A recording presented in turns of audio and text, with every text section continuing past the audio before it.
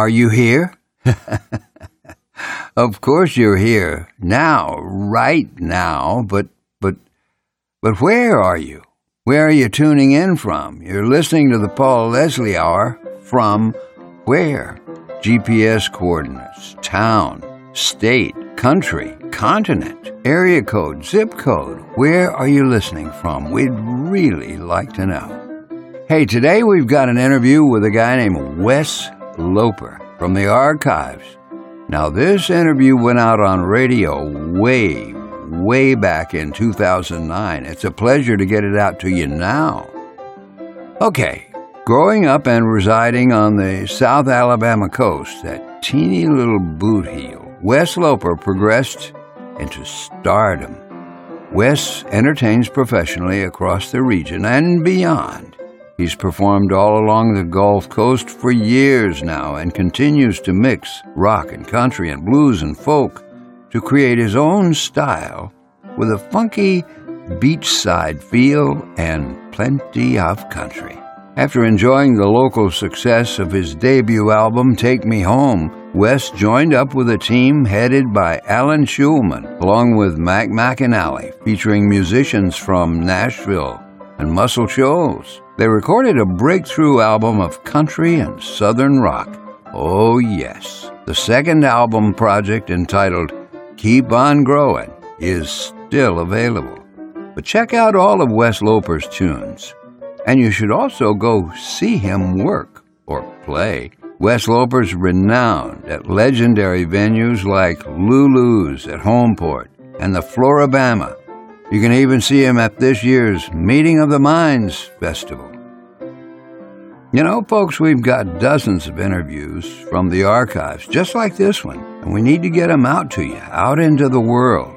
You need to hear them. That's what we do. We help people tell stories.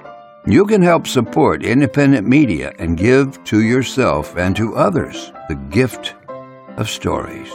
Simply visit www.thepaulleslie.com/support. Yes. And give Paul a hot or cold beverage. Now, please, won't you join us for this interview recorded on the road with Wes Loper long ago? I think this one was recorded on the tour bus. Either way, we'd like to listen together on this show, so let's get this thing going. We're welcoming Mr. Wes Loper on the program today. We'd like to, first of all, thank you for taking the time to do this, Wes. Oh, man, anytime. Glad to be here. So you come from Mobile? Yeah, originally. And I spend a lot of time down on the coast whenever I could get away from Mobile, right down to the beach and the island and stuff. Were you born in Mobile, or? I was born in Mobile in 1974. A lot of good things come out of Mobile. Yeah. So tell me, how did you start with music? Well, when I was 6 years old, I came home and there was a piano in the living room, and I started just picking stuff out on the piano by ear, and I noticed that I could just, pick things out. It was real simple. So I tried to pick out as many songs as I could, and I had a few lessons. I had a cousin that played and gave lessons, and took a few lessons from her, as much as a young man with ADD could pay attention, and then didn't really do much with it until after high school, when I went from the piano to the guitar, and that's when I really started budding out, because the guitar was so portable. I could take it down to the beach and practice my songs for whoever walked by, at night when people walk the beach, and I would take requests, and if I didn't know them, I would tell them to come back tomorrow. I would learn it. So. Well, what did you grow up listening to? What was on your CD player or cassette player? Oh man, everything from the Beach Boys to Chuck Berry, and I didn't get into Jimmy Buffett until later, till I started getting into high school or whatever. But all through high school, I learned when I was way young, going way back. My dad and mom would always have music playing around the house, and that was always like Charlie Daniels Band and Waylon Jennings and Willie Nelson a little bit, and Allman Brothers. We were big Allman Brothers, and of course Wet Willie was a favorite around the house, being from Mobile originally. So that was in high rotation. And your newest album, if I remember correctly, it has Mac McAnally playing guitar on it. Is that true? It is, and it does. We actually did one of his songs too, called "The Simple Life," and he not only played guitar on it and graced it with his harmonies, but he also did. He led the sessions, which made for a really fun experience because he's a nice guy, and he knows how to orchestrate things pretty well. It's, with the quiet guiding hand. So it was really cool to watch. So how did you hook up with Mr. McAnally? McAnally came along because of one of the producers on the album, Alan Schulman, is from Sheffield, Alabama, which is right around the Muscle Shoals, Quad City area. And they've been friends for a long time, ever since the beginning of each of their careers. And Alan Schulman has been engineering Jimmy Buffett's stuff. So there's the connection between the McAnally, Alan Schulman thing. And Mac McAleer, he was the one who pointed us towards, when I said, hey, we need a producer, we looked at first to McAnally, but he was a little busy at the time, and Schulman came on and really took up the project as producer. And then he turned the sessions over to McAnally, so it's all one big team thing. Out of all the places you play, and I was looking on your website, and you guys get around a lot. You guys are moving. We're trying, we're trying to spread out. I spent so much of my early career, I guess what you would say, paying your dues, down on the coast and playing all the beach bars and restaurants. And, probably my first paying gig was playing for the folks that were waiting for a table at the Oyster House, the original Oyster House, which is where I bartended before I started playing music. And, I've from that started doing weddings and birthdays and graduation parties and whatever, but I could stay pretty busy. I stayed busy 7 days a week, right there in my hometown, by diversifying and playing as many events as I could. And it wasn't until, because my big thing was I never wanted to make it and go big without feeling like I really had my chops and my dues behind, those dues at least. I feel like I could hold my own. So that's what I did. And now we're taking basically all I've learned from doing that 7 days a week on the road and continuing to learn. So given the fact that you guys are getting around so much, is there any place in particular that is a favorite place for you to play? Yeah. Man, it's so weird because we play a lot of cool places, and right off the top of my head, it's not always the obvious ones. I mean, we're in Atlanta, Georgia tonight, and it's an awesome place to play up here. But one of the gigs that you do for little money that are sometimes the most fun, and there's a place in Meridian, Mississippi that we play for very little money. I won't say how much or how little, but we do it because the people there really come out and support us a lot. I mean, like, it's amazing their dedication and how much they ask for us to come back, and when we show up, they show up and they're ready to have a good time, and that refuels our jets, and our engines, and that's Meridian, Mississippi, and it's a place called the Shed House, and it's pretty fun. But any place that I'm playing is better than going to work for a day. So I make the best of all of them. We did an interview recently with Mac McAleer and Lucy Buffett at their place Lulu's, and they said Wes is legendary around here. Well, I guess as any legend, the legend's probably bigger than the man. So you know, I don't know what part they're talking about, but I just do what I do. You know, I wouldn't call myself a traditional musician.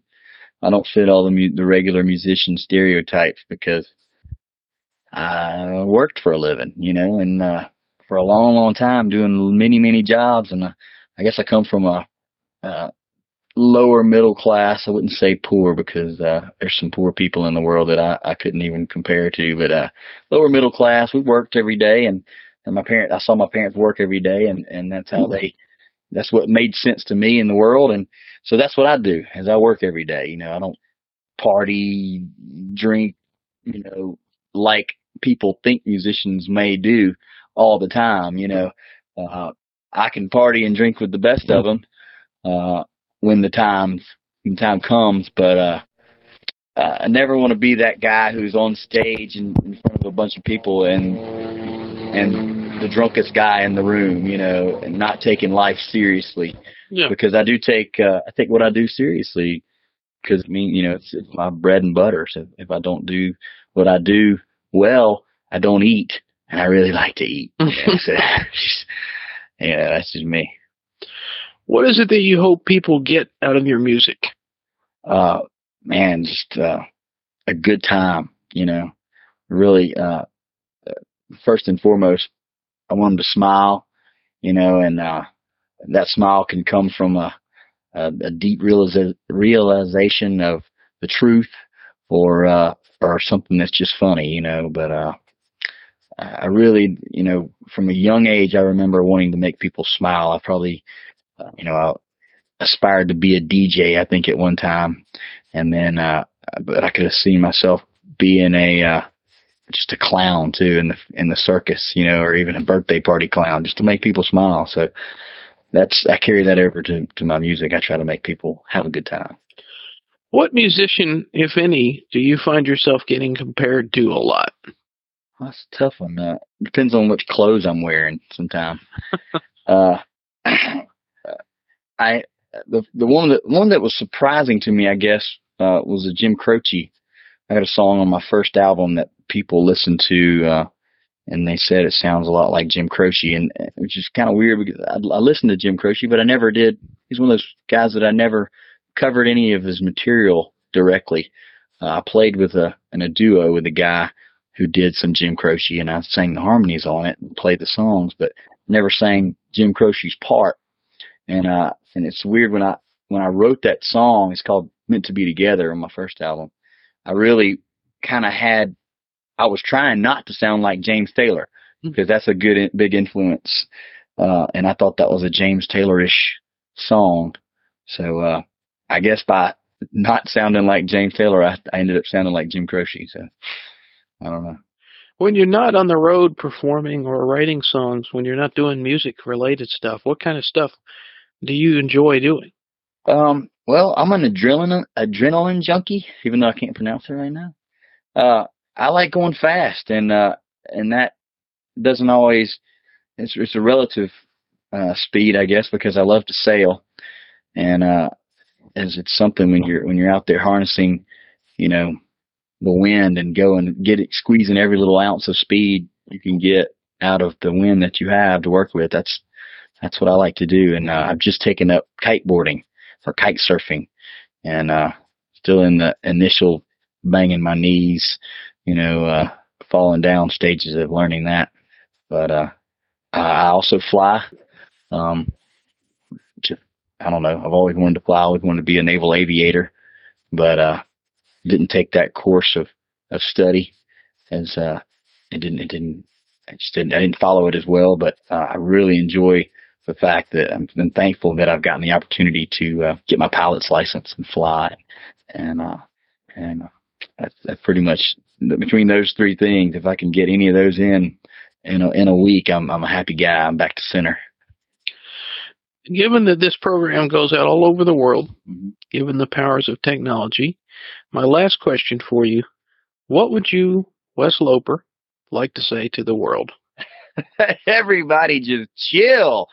I mean, come on. This is a big world, and oh man, if we could all just chill and let other people be whatever they want to be, and it seems like if people would let other people be what they want to be, they would have time to be who they are. And there's plenty, and give each other space, and that, stop fighting. Mm-hmm. Stop killing people. Let people live, live good. If anything, I would say to the kids, find out what you'd like to do, and without bastardizing it, learn how to make money at it. You'll never, if you can make money doing what you love, you'll never work again. Well, Mr. Loper, I appreciate you taking the time to speak with us. Thanks, Paul. Appreciate you having me. And before we go, tell all the listeners how they can find out more about you. I guess the most informative place would be wesloper.com, and it's WESLOPER.com. But of course, we're also on MySpace at /Wes Loper Band Rocks. And of course, each of the band members have their own page, and that's you start at Wes Loper, and then from there we're each other's friends first and foremost. So you can find out more about the bandmates, and then CD Baby is where our album is sold online most of all. So please buy an album and check it out. All right. Well, thank you so much again. Thanks, Paul. Hi, guys. You're listening to Time After Island Time with Wes Loper. We thank you and appreciate you dropping in for the Paul Leslie Hour today. You can help the Paul Leslie Hour in our mission to provide independent media content like this by visiting www.thepaulleslie.com/support. We truly thank you. This is your announcer speaking. Performance of The Entertainer intro song and Corina outro song, courtesy of John Primorano. Well, that's it for today. So until next time, be safe and be good.